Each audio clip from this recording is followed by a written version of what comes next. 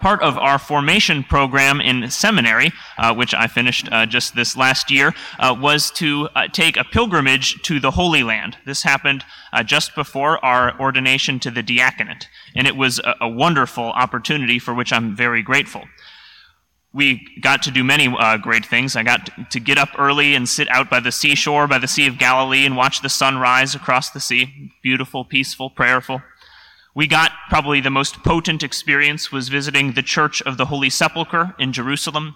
There, one can go inside the church and see the geography of where our Lord was crucified.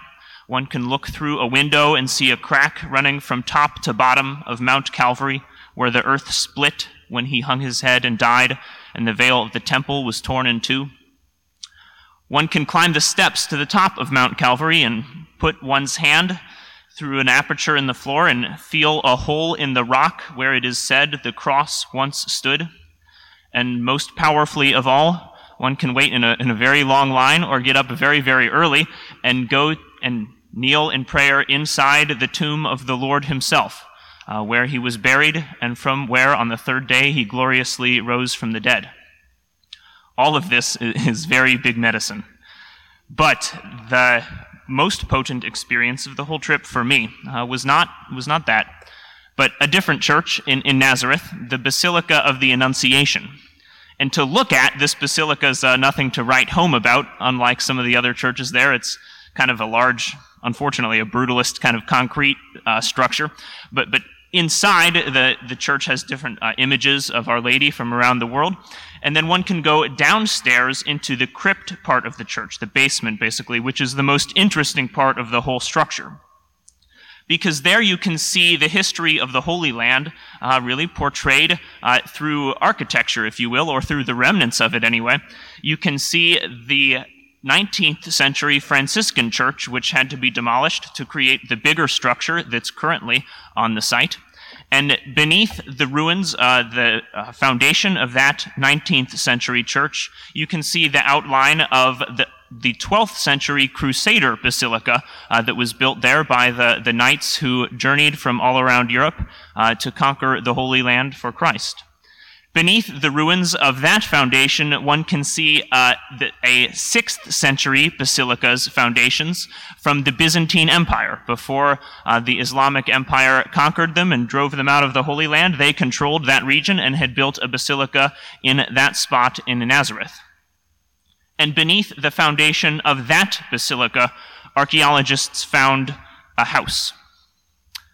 No, nothing remarkable could be seen about this house on first sight. It looked like all of the other houses there in the town of Nazareth, a humble rock and mud dwelling. But what was remarkable was what they found, these archaeologists, written on the walls of this house. Prayers, hundreds of them. Prayers addressed to the Virgin Mary. One of them is familiar, though it was written in ancient Greek. Kyrie Mariam simply means Hail Mary. From the first days of the Christian church, Christians were going there to that house because it was Mary's house, and it was the house to which the angel Gabriel came in that town of Nazareth to a virgin betrothed to Joseph, a virgin whose name was Mary. There inside that house, excavated today, is an altar.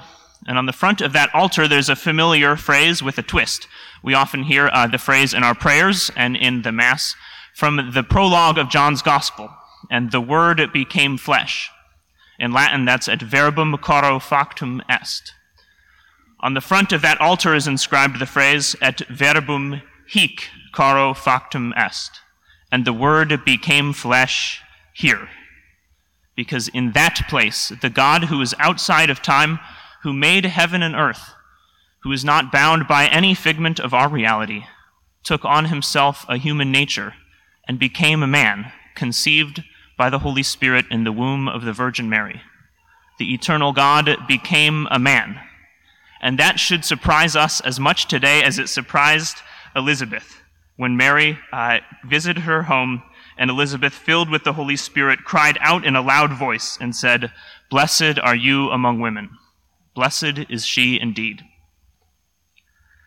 Elizabeth concludes her little speech here with a line that we would also do well to hear. Blessed are you who believed that what was spoken to you by the Lord would be fulfilled. None of us will conceive the Lord in our womb, but all of us can believe and then be blessed, that what was spoken to us by the Lord would be fulfilled. Because today on this altar, again, here, the Word will become flesh. At the consecration of this Mass, the Lord of heaven and earth will descend here to his creation again. In the form of bread and wine, he will become incarnate again, and we will receive him as the Virgin Mary received him so long ago. We, too, through him, can become blessed if we believe the promises the Lord has spoken to us. When we receive the Lord proclaiming Amen, we proclaim the faith of Mary and the faith of Elizabeth, that the God who came so long ago comes still to us today, and blessed can we be when we receive him. That should surprise us as profoundly as it surprised Elizabeth so long ago. But notice the source of Elizabeth's surprise. It is not surprise at the blessing of God. She almost expected the blessing of God, it seems. Otherwise, how would she know these things, that the mother of her Lord had come to her? This much she had some sense of. Her surprise was that the mother of her Lord should come to her. Who am I that the mother of my Lord should come to me? And we should be surprised in the same way. Who are we to receive the Lord in Holy Communion? By no merit of ours does the Lord come to us, but only of his gracious favor. And we should be surprised every week, every day that we receive the Eucharist, that he comes to us, poor sinners that we are, and nevertheless comes every day to bless us with his favor. Blessed are we who believed, if we believe, what is spoken to us by the Lord. All of these characters in this gospel narrative, Elizabeth, and then of course Elizabeth is the wife of Zachary. Mary, of course, is betrothed, espoused to Joseph. All of these characters respond in one way or another to the Lord's coming in an interesting way, and each of them at some point makes a very generous response. And they've clearly been prepared to do so. They've been prepared to do so, although they're surprised, all of them, by the Lord's grace, because of their own humility. All of them are ready. Their surprise is not from unreadiness, it's rather from humility. And their readiness comes from the fact that they're so deeply steeped in the faith of their people, that they know the prophecies so well, that they've read Isaiah, that they've heard those words that we heard today. Blessed are you, Bethlehem Ephrathah, in you will be born the Messiah. They knew the words of the prophecies, and their surprise was not that the prophecies would be fulfilled, but that the prophecies would be fulfilled for them. Handmaidens, lowly handmaids of the Lord that they were. We can be met with the same humble surprise only if we have the same humble faith, only if we too are immersed in the faith of our people, in the tradition of the church, the lives of the saints, our history, and especially the Holy Scriptures.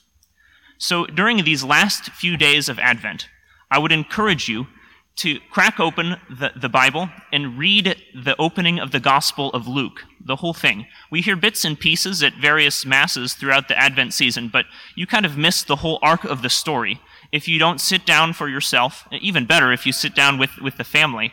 Open the Gospel of Luke and read it from the first verse up to the birth of the Lord.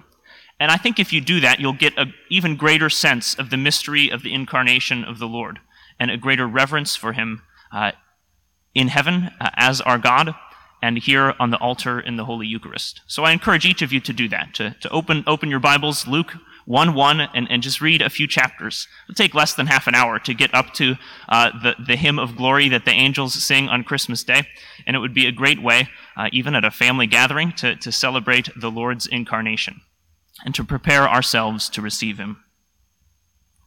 Because after all, we do not need to travel across the world to the Holy Land. It is a holy land wherever the Lord's love dwells, and here, where the Lord will become flesh again for us, is holy land. Wherever God's will is done, That is where the Holy Land is, and our hearts can become that holy place where the Lord is pleased to dwell.